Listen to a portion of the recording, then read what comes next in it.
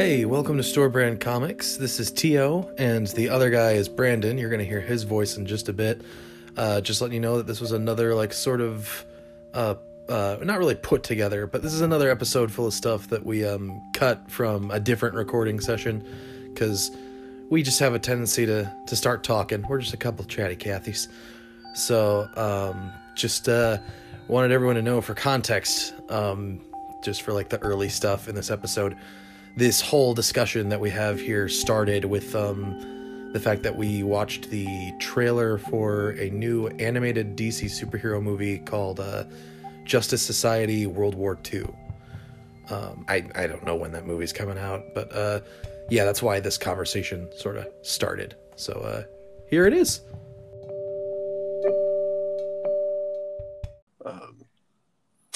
But yeah, a YouTube video. Right. Well, yeah, no, there was a Wendy's advertisement playing on the. Right. Wendy's advertising. Well, I noticed, like, right after I sent you the invite, I noticed that there's a trailer for the next DC animated movie up for Justice Society World War II. So Right. A trailer for a DC animated movie. We get you, Tio. We get you. Look, dude, if I was going to be watching hentai, I would have taken care of that already. I've had all morning to do that. Who's the you might know better than I. Who's that old, like, golden age DC hero who's like, he wears like a yellow cape and he's got like an hourglass symbol as his main thing? Hourman. Okay, yeah. So it's looking like it's Jay Garrick, the original Black Canary, Hourman, and Wonder Woman, plus Barry Allen from, the present, who accidentally time traveled back to World War II, all teaming up. For some reason I thought Barry Allen was going to say, turns out the Nazis are bad. Who knew? Huh. It turns out, against all odds, the Nazis were the bad guys. Yeah.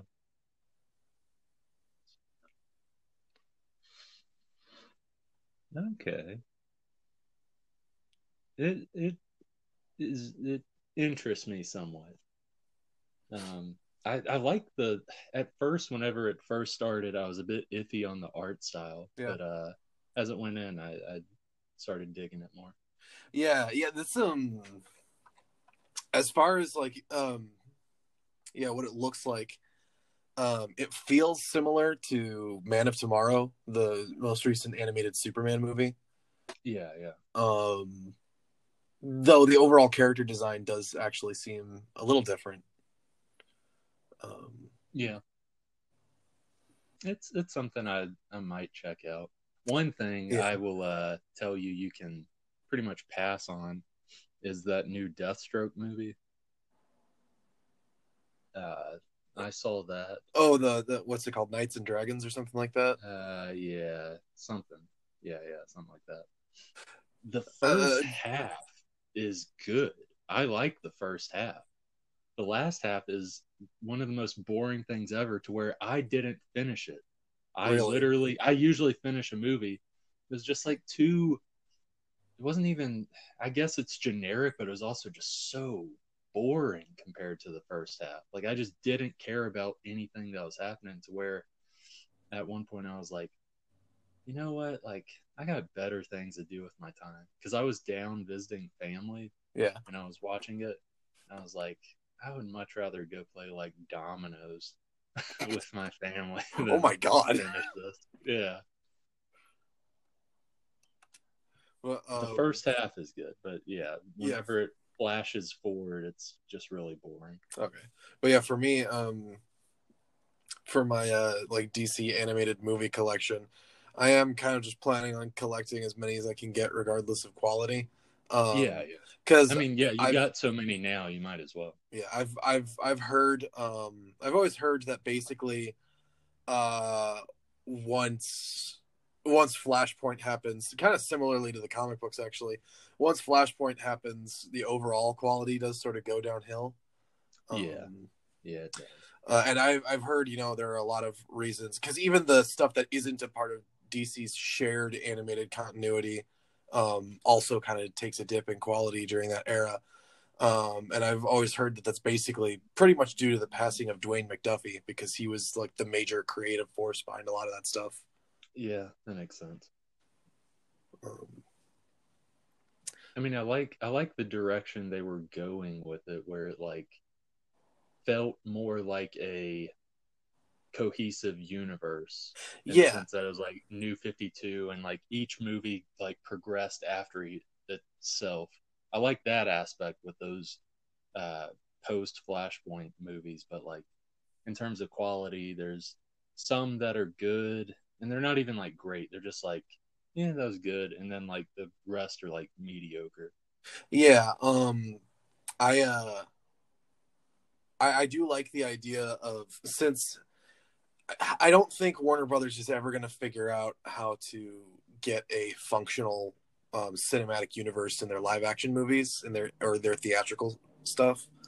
Yeah. Because Warner Brothers themselves as a company just can't stop meddling in it.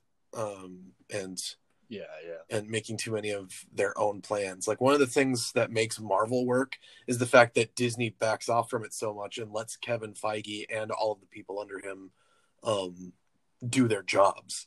Yeah, because they realize like how much success has come of it. They're like, well, if we do anything now, like we could mess up this money pot that we have here. Yeah, because pretty much. And they tried doing the same thing with Star Wars, I think, with J.J. Abrams, and that didn't quite work out as well. Because I think at first J.J. Abrams was supposed to be the like creative head of Star Wars at Disney or something like that. I'm not sure though. That's just what I've heard. I don't know how accurate that one is. Right. But I mean, post sequel trilogy now, I think Disney's mostly hands-off approach to Star Wars is going to end up paying off as well. Yeah. They're turning Star Wars into another cinematic universe, but honestly, considering how much of that's going to be on TV instead of it in theaters, I have more faith in it. Yeah. It's easier to make a big shared universe with TV shows than with movies, I think, which is why it's so astounding Marvel managed it for 11 years. Yeah, for sure. And plus with TV, you're just able to dive deeper into a lot more stuff and build characters a lot better, even though like you had a whole prequel trilogy to kind of do that with Anakin, which I don't hate the prequels, but I will say like they could have managed like the whole Anakin thing a lot better. Yeah. It's not like the best progression. No.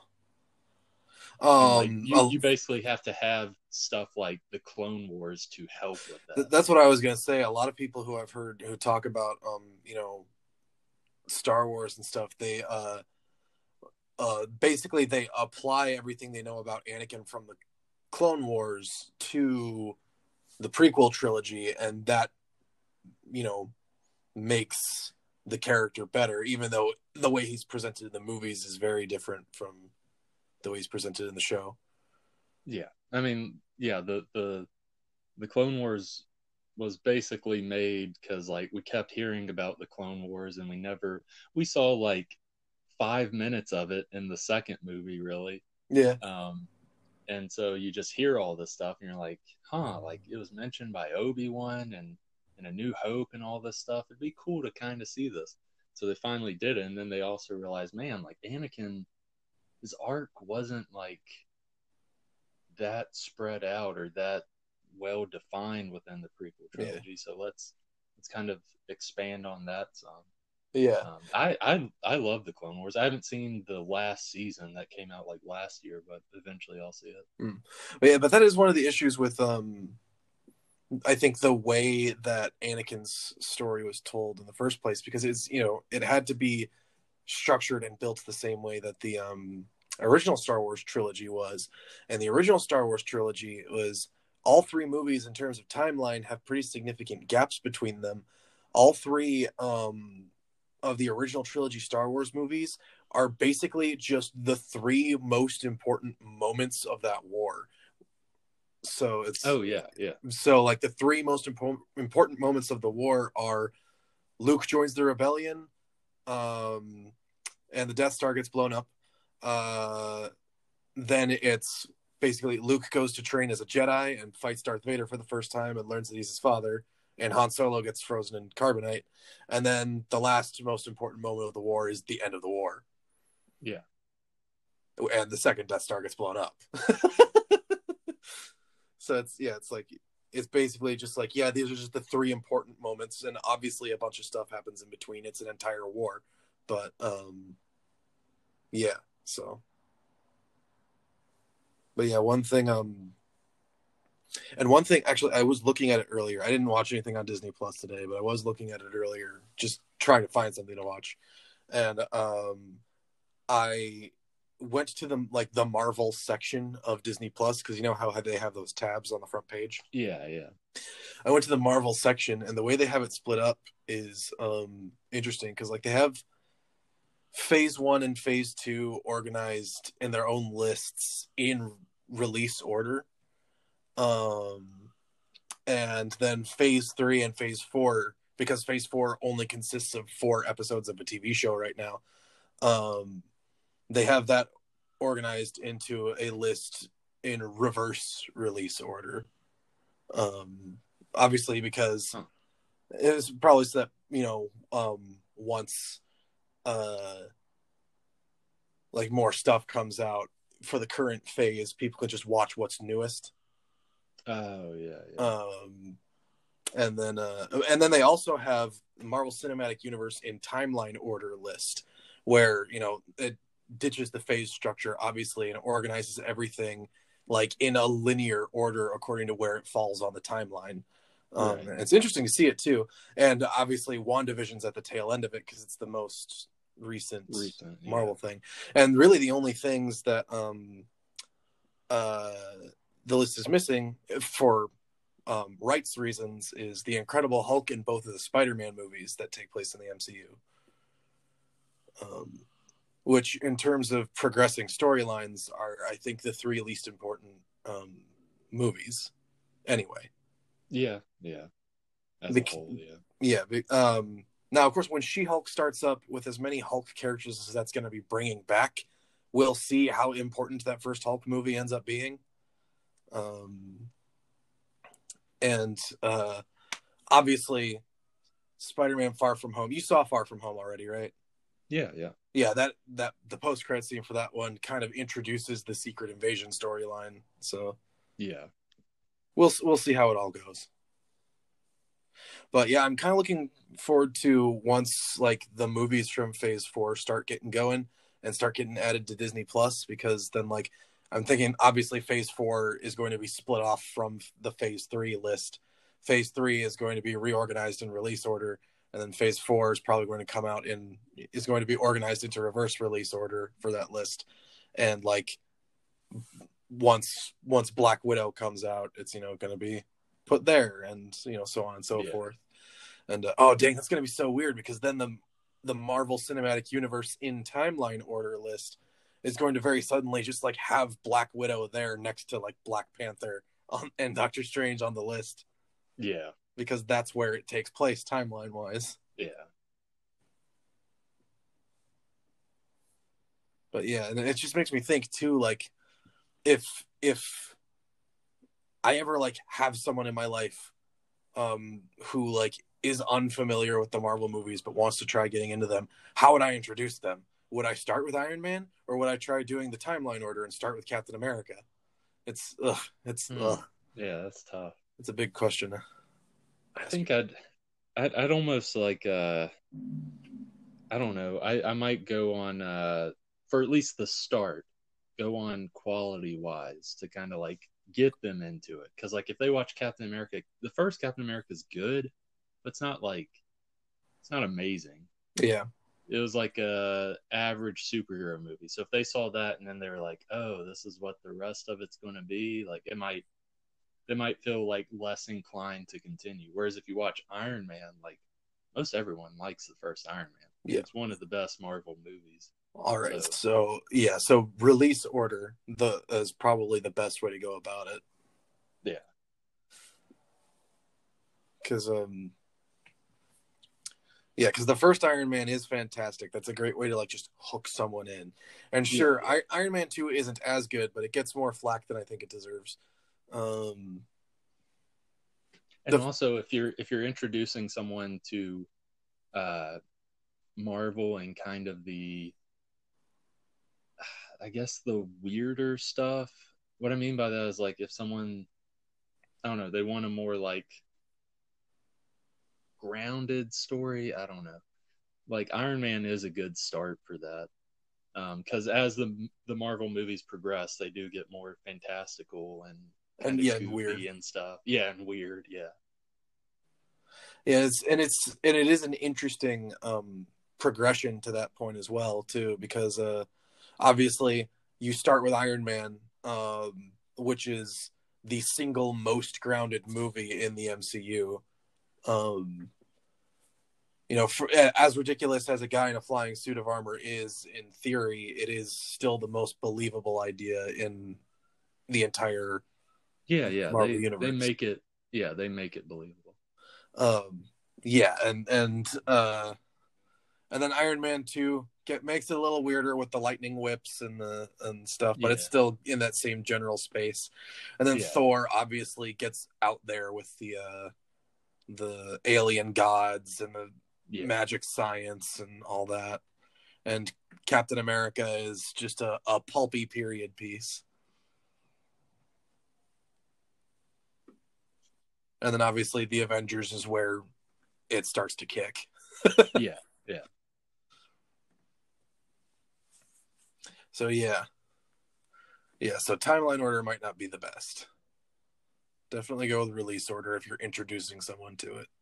Yeah, I don't think it's not like it's a Christopher Nolan movie or anything like that in terms of like talking about this timeline. So I don't think anyone is like, whenever they would start watching it like brand new with release order, I don't think anyone would be like, oh my gosh, I'm so confused, I'm stupid, what do I do? Like that, and I think in terms of release, each of the movies was kind of released when it was relevant to the storyline. Because obviously, Captain America, the first Avenger, is always going to be like at the beginning of the timeline order, because World War II is about as far back as Marvel's superhero timeline goes. But I just thought about it. You'd also get a little bit more out of the first Captain America movie if you had seen Iron Man and Iron Man 2, just because of Howard Stark being in it. You would. In Captain America also, it was released when Captain America himself was going to be most relevant to the Marvel timeline, because Captain America was the last Avenger with a solo movie introduced. And in terms of what characters that Disney has the rights to, it's kind of interesting because they did squeeze Hulk in there between the two Iron Man movies, because Iron Man and the Incredible Hulk were released in the same year. But when you think about it, Phase 1 is really the story of how Marvel's Trinity started with Iron Man, Thor, and Cap before meeting up as the Avengers. And the Incredible Hulk doesn't cover Hulk's origin story anyway. Like the current Hulk that we have in these movies, his origin story has largely been untold, and I don't think it needs to be told either. They just kind of are going based on people's pre-existing knowledge of the Hulk for these movies, which I think is actually really interesting. Yeah, it's a good idea. What's weird about it is that, like, if you watch it, it feels a lot like a sequel to the not in canon Ang Lee Hulk movie. It does, and that's what I thought it was when it first came out too. That's what it feels like, and I think that was very intentional as well. I think they kind of did that on purpose. And yeah, it's so weird that of the 4 Avengers who got solo movies before the end of Phase 1, out of all those characters, the Hulk is the one that people knew the most about. He was the most culturally relevant of the 4 of them. Yeah. And now I feel like a lot of people think of Hulk as a side Avenger. Yeah. Yeah, because during that time, like your big superheroes from that time for Marvel, it's all about like what movies were out during that time. So you basically had, and this isn't just like Marvel cinematic stuff that they actually own. I just mean the Marvel stuff that people knew at that time. There was Hulk, the Spider-Man, there's definitely Fantastic Four, The X-Men. and oh yeah, X-Men, yeah, X-Men, and then like also Blade, because like Blade was huge. So yeah, I don't think a lot of people knew Blade was a Marvel character though. No, that's the thing. Like way back when, I had no idea Blade was a Marvel character, and I watched it recently, and I don't even think they put like a Marvel tag at the beginning. Like a Marvel Studios. I think it just says like based on the Marvel Comics character, something somewhere like that, in the opening credits, and because I don't think Marvel had like a logo for movies at the time. Yeah. When the first Blade came out, which is crazy to me. Their logo has evolved so much. I do miss the old one where it's just like complete silence except for that like whooshing comic book page flipping sound. Yeah, it's flipping. I that's so nostalgic for me. I really like that one. I do miss that too. That logo. But it makes sense how they progressed to this one, because the Marvel Cinematic Universe became so big and became its own thing where it's like, yeah, let's have a logo for this universe. I mean, we've got so much footage and property, we can easily do that.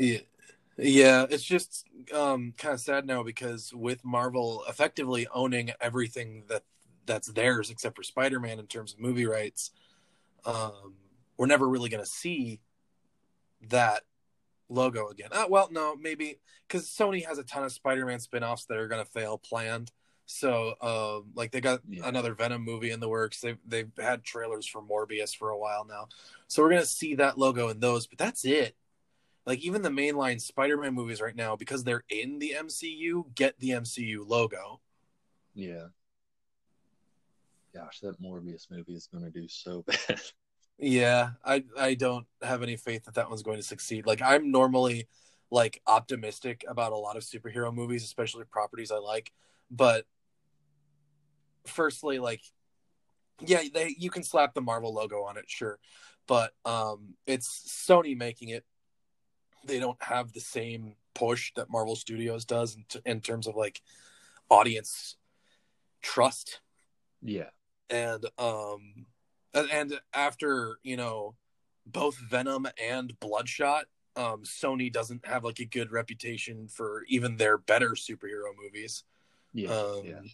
Which it's sad when you say that Venom and Bloodshot are 2 of their better ones. That is really weird. But as much as I love Bloodshot, I have no illusions about that movie's quality. Yeah. And it also depends on when, if Sony's going to do like a whole Warner Brothers HBO Max thing or whatever.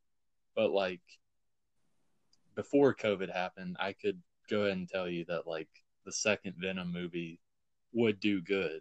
I was surprised the first Venom movie did as good as it did. So once I saw that did good, I was like, okay, yeah, you're going to introduce Carnage into it. Like it's, even if it's not a great movie, it's going to at least make its money back. Yeah. I feel like Venom did well because he's still like right there on the edge of recognizable Spider-Man character, right? Because Spider-Man is one of the 3 most recognizable superheroes on the planet. So characters associated with him are also going to be recognizable. And Venom is one of Spider-Man's most well-known villains. So I slash sometimes allies. So I think like a lot of why Venom succeeded is because a lot of people were like, oh yeah, Venom, the Spider-Man dude, I know that guy, and went to see the movie. You see, whenever I see a lot of people on the internet talk about how like why certain superhero movies are going to flop because this character isn't recognizable, I usually have a tendency to disagree, because a lot of people say that about Marvel Studios movies. Like, a lot of people are saying that the Eternals is going to do poorly, and a lot of people thought the same about Guardians of the Galaxy. But here's the thing: people are not going to see the Eternals because it's the Eternals. They're going to see the Eternals because of that little red box over the Eternals logo that says Marvel inside of it. Yeah, I mean, it's basically like until Nintendo started getting crappy. It was like the Nintendo's on the NES cartridges, how they had the Nintendo seal of approval, basically. Yeah. It was like a sign of quality to people, basically. That Yeah. they knew, like, okay, this will be good. Yeah, that little Marvel Studios logo above the title of the movie is what's drawing people in. Because at this point, Marvel, as a movie studio that makes superhero movies, has established such brand recognition out, like, pretty much outside of its own characters. Like, Marvel is a brand. It's so weird to kind of view it this way, but like, Marvel is a brand independent of its characters that rules over its characters, you know? Oh yeah, yeah. So sure. When people are going to see a Marvel movie, they know that it's a Marvel movie, and that's what's drawing them in. All people are really thinking is like, I'm just being introduced to a new set of characters now. It's just a new thing within this same thing that I already know. But the reason that you and I don't have that same faith in Morbius is because Morbius doesn't get to have that same little Marvel Studios logo over the top of it, even though it's technically based on a Marvel property.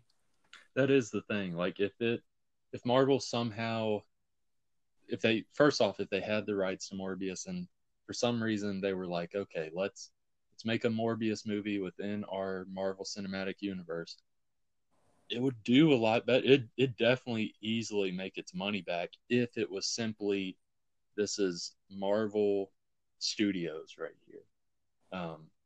But yeah, it's completely like you're saying. It's just that it's not attached to them, so there isn't that quality stamp, basically.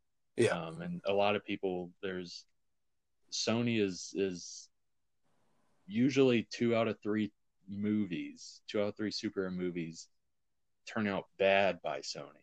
Yeah. So they're not too optimistic. And then whenever it's like a character, like with the Marvel thing, those Marvel Cinematic Universe, the Marvel Studios, even though it's a not recognizable character, it'd do good. But with Sony, it's a not recognizable character, and Sony's known for not the best quality, so it just doesn't really intrigue anyone. It's like, oh, I don't know this character or care about him. It's also made by a studio that doesn't really know what they're doing, so yeah, I'm not going to go see it. Yeah, and and they are trying to. You can see in the Morbius trailers too.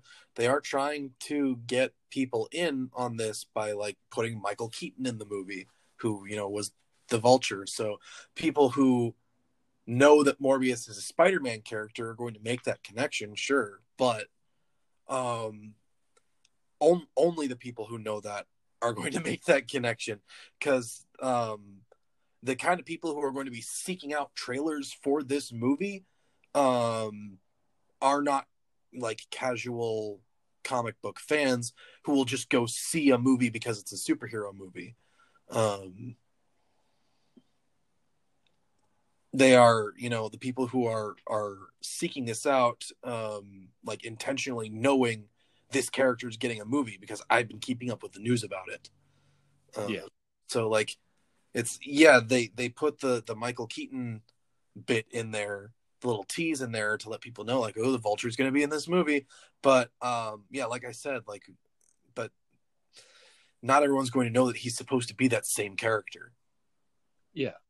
And honestly, just taking it out of the whole, like, yes, it's kind of in a universe, a superhero universe. If you're just taking it out of that context and just watching the trailer, it's the most average trailer I've ever seen.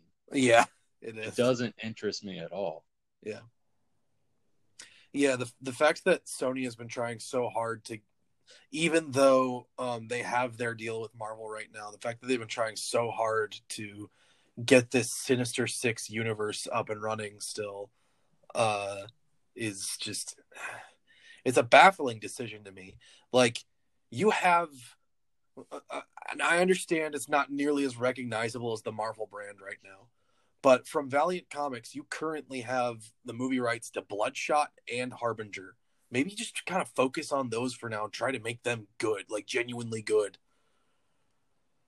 Yeah, but that requires hiring good writers and this and that, and we don't want to do that. We just want to get you in on the name, spend as little amount of effort as we can on the product, on the actual product, and just hope you come in on name recognition.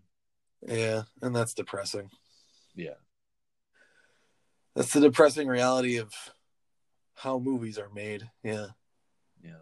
Like, because it's just so annoying to see it too, even from Warner Brothers with the DC movies, how like the only movies with any creative passion in them are Zack Snyder's DC movies. Yeah, that's the thing. Like, you can be, it's 50-50. People like them, people don't like them, but you have to at least admit the guy does like love this stuff. He has like a creative passion for this universe. Yes, as horribly as he misunderstands the source material, at least he thinks he cares about it. Yeah, yeah. So I'll at least give him that. Like, I'm glad that, like, even if I don't love everything that he does with them, I like that he's at least passionate about what he's putting out on screen instead of just like, yeah, do this. This is just a 9 to 5. Yeah. I don't care. Because here's the weird thing about my opinion of Zack Snyder's DC movies. I do not think that they are good, like DC Comics superhero movies. In fact, I don't even think they're good superhero movies. I still enjoy them anyway because I think they're good like sci-fi action movies. But I don't think that Zack Snyder was the right choice to properly adapt DC superheroes. Right. But I mean, I do like his Watchmen movie, but and like I said, I like Man of Steel and I like Batman v Superman, but I recognize the fact that like those are not good interpretations of those characters, right? But yeah, and I would rather have Zack Snyder's less than faithful adaptation of these characters that has passion behind it than Warner Brothers made by committee studio product that just feels like they're trying to imitate Marvel. Yeah, just the most generic, bland things ever, because it literally would be just the studio just trying to check off boxes of what makes a modern day superhero movie. Because I like Shazam. I think that's a good movie. And I like Aquaman, even though I don't think it's as good as Shazam. I like it about as much.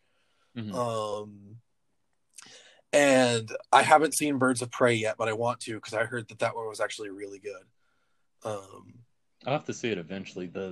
Some of the action I've seen in it could definitely use some work, but I heard it wasn't bad. Every time I think of like the action in that movie, I think of the bit from the trailers where Harley, like, there's a dude with his like feet up on a table or something sitting down, and Harley like jumps up and like stomp kicks his knees. I don't even remember. I feel like I've seen that in a trailer somewhere. I've just seen some of like the fight scenes and stuff, and they're just really boring. Huh. But yeah, I do want to see that movie because, like I said, I heard it's actually pretty good. Um, but like I've heard Wonder Woman 84 was bad, like objectively. That's what's crazy is like I haven't heard. Well, I've heard one. I've heard one person say they liked it. Um, but like all the other people or all the other videos or whatever, it's just like people just don't care for it. Like they see like it could have been good, but it's just like I think it was Patty Jenkins who directed the first Wonder Woman. Her having written this one wasn't a good idea. Mm. Yeah. Yeah. So for me, I think like DC hits it 50-50 under Warner Brothers. Yeah, I'd agree. Because DC doesn't have their own dedicated movie studio as well, when you think about it that way. It's all made by Warner Brothers. Yeah. Whereas with Marvel has its own dedicated movie studio for these superhero movies. It's just a part of Disney. Yeah. Disney's paying for these movies, but they're not the ones making them. Yeah. So and that actually, also is another thing. Yeah. But yeah, I think this conversation started because I think what we ultimately wanted to say was I think it would be best for Warner Brothers to just kind of instead of trying to make a cinematic DC universe in theaters, just let directors and writers and movie makers do what they're going to do with the characters that they have independent of one another. And if they want to try to build a shared universe, I think the animated movies might be the best way to go for that. Yeah. And with modern day DC, excluding Wonder Woman 84, it seems like DC's kind of doing that, which I'm all on board for that. Like, just like having Joker over here. Joker's great. It has nothing to do with anything else, but it's great. Yeah. The new Suicide Squad movie actually looks pretty good. Doesn't look like it'll have anything to do with most of the other movies. Yeah, James Gunn has even said you don't have to watch any of the other movies to prepare for the Suicide Squad one. Yeah, and that's how like a lot of the modern day DC movies have kind of been. It's like there's not really a universe anymore. It's just we're putting it out. At this point, I'm okay with that. Yeah, me too. Like, and even with Aquaman, there was like one reference to what happened in Justice League, and then they completely forget about it. And in Shazam, I'm sure there's a ton of references to Superman and Batman both, but that's mostly from the perspective of just like, some little superhero nerd who likes them. It's yeah. One thing I like about Shazam is it feels like it does feel like it takes place in a superhero world, but it's still very much a solo superhero story. And I think that sort of setting is interesting.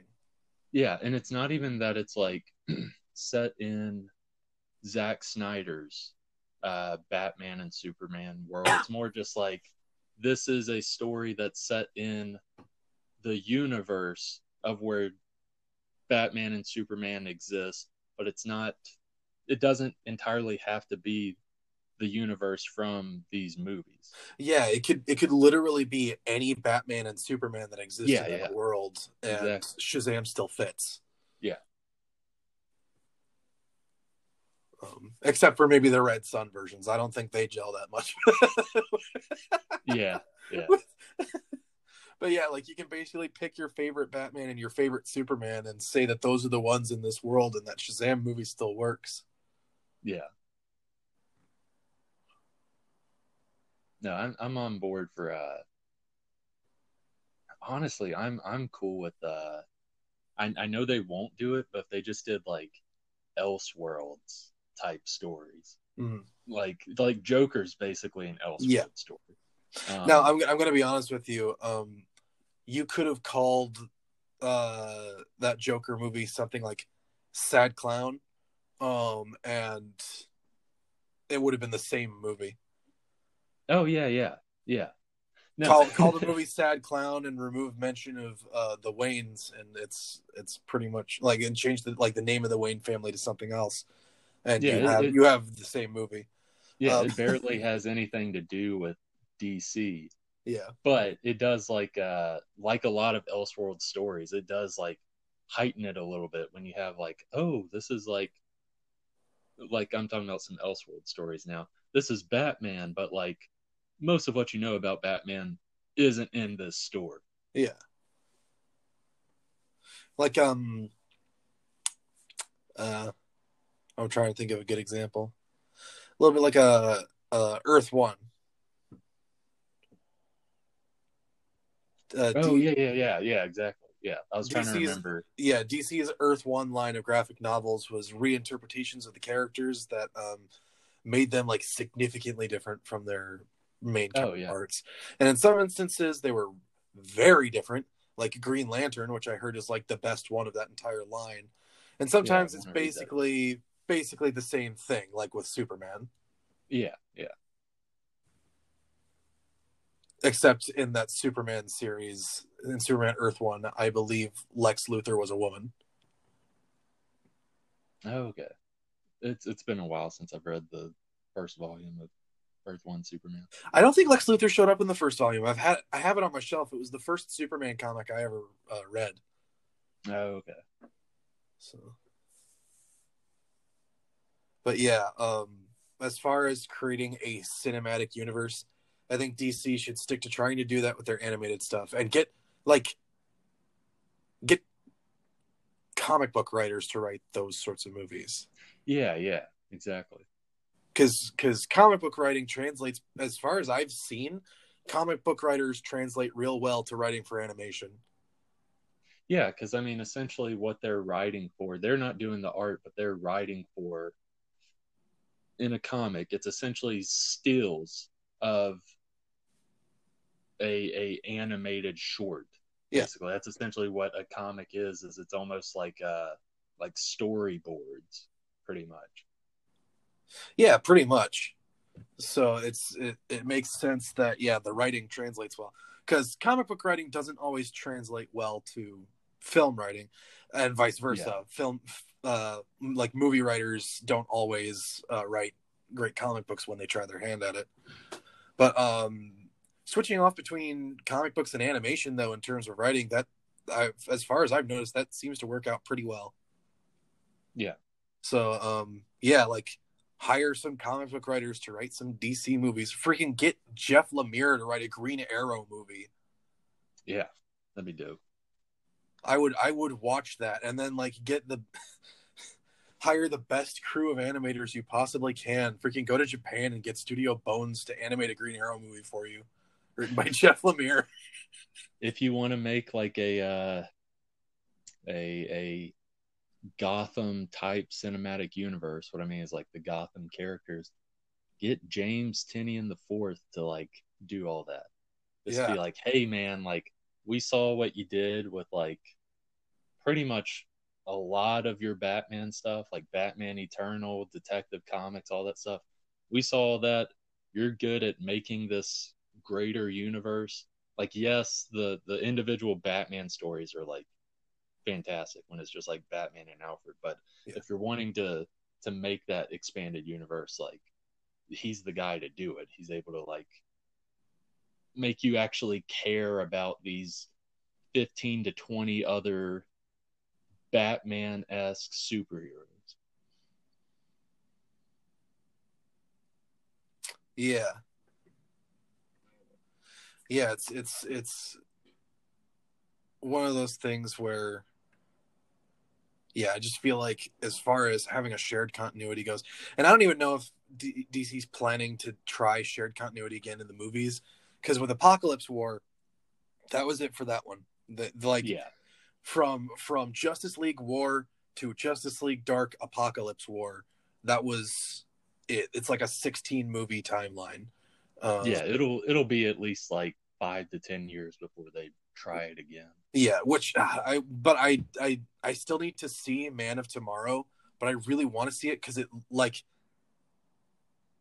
I like the animation in it, and I like the character designs. Like, I love the way that movie looks. A lot of people had issues with it, but I really like the way it looks, and I wish that an entire like DC cinematic universe could be kind of built on that visual foundation. Yeah. Oh my goodness! I just thought about something. I gotta look it up to see if they're even doing this in production. Like the easiest thing, because a lot of times with the animated movies, it is essentially just like a one-off thing. Yeah. At least in recent years.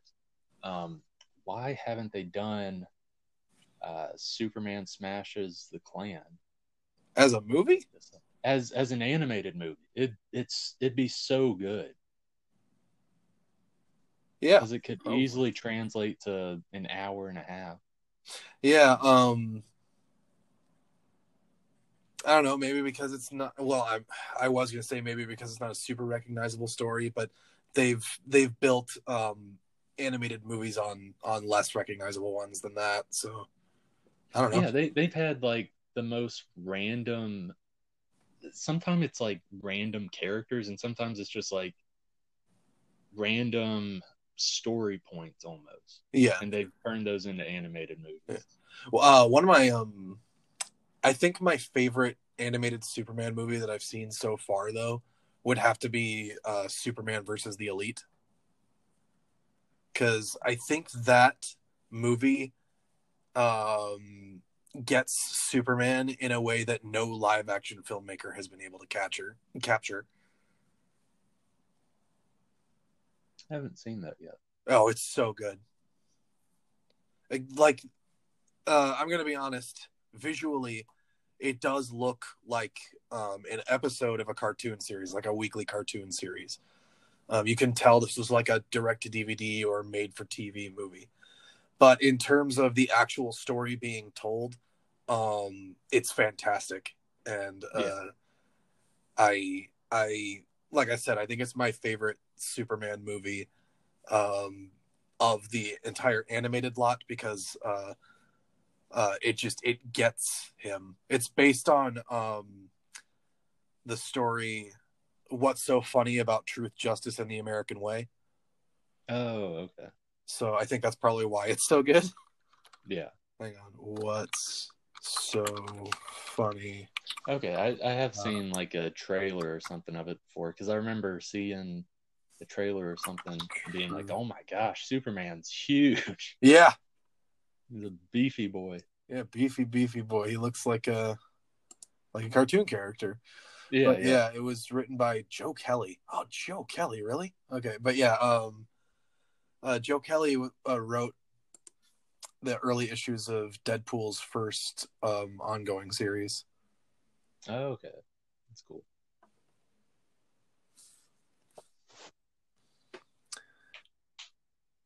And he was also one of the creators of Ben 10. Oh, nice. But yeah, so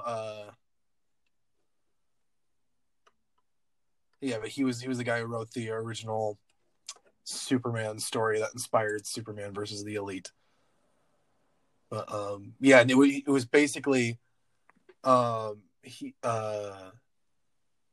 written as a response to the idea that superheroes like have to be kind of dark and gritty now. Because it says here the comic features a moral struggle between Superman and the values of a newer, more violent team of heroes called the Elite. The clash mirrored a real-life debate among the comics community in light of the success of comics such as The Authority, which featured more explicit sex and violence. This issue was well received by critics and has been reprinted several times. But yeah, it's basically a response to the darker, grittier superheroes of the modern age. Yeah. And how they're kind of they have been and kind of still are becoming more popular. Yeah. But Superman still like has his place. He's still relevant, and that's kind of the point. Right. Yeah, because a lot of people basically whenever the dark and gritty stuff started happening with comics and with movies, a lot of people were like, there's no place for this Boy Scout, like that type of attitude, basically. Yeah, but I've always taken issue with the Big Blue Boy Scout nickname, because you know what Boy Scouts are? Always prepared. You know who's always prepared? Batman. Superman, yeah. Wait. Oh, okay, I see what you mean. Yeah. Batman's more of a, like, in the literal sense, Batman's more of a Boy Scout than Superman is. Yeah. I think usually when they say Boy Scout, they usually, I'm guessing, are, which it's weird because it's not really the best analogy using a Boy Scout, but like the follow the rules, type thing. But it's weird that that I know that's what they mean of, like, you know, this example of, like, moral whatever it is, superiority. I don't know how to say it. I guess how that, like, came about was, like, back in the day, like, joining like the Scouts was almost like a good thing for you to do or something. It was like the custom. It was like, of course you're going to join the Scouts and you're going to raise up in a great environment. I don't know. It's weird that.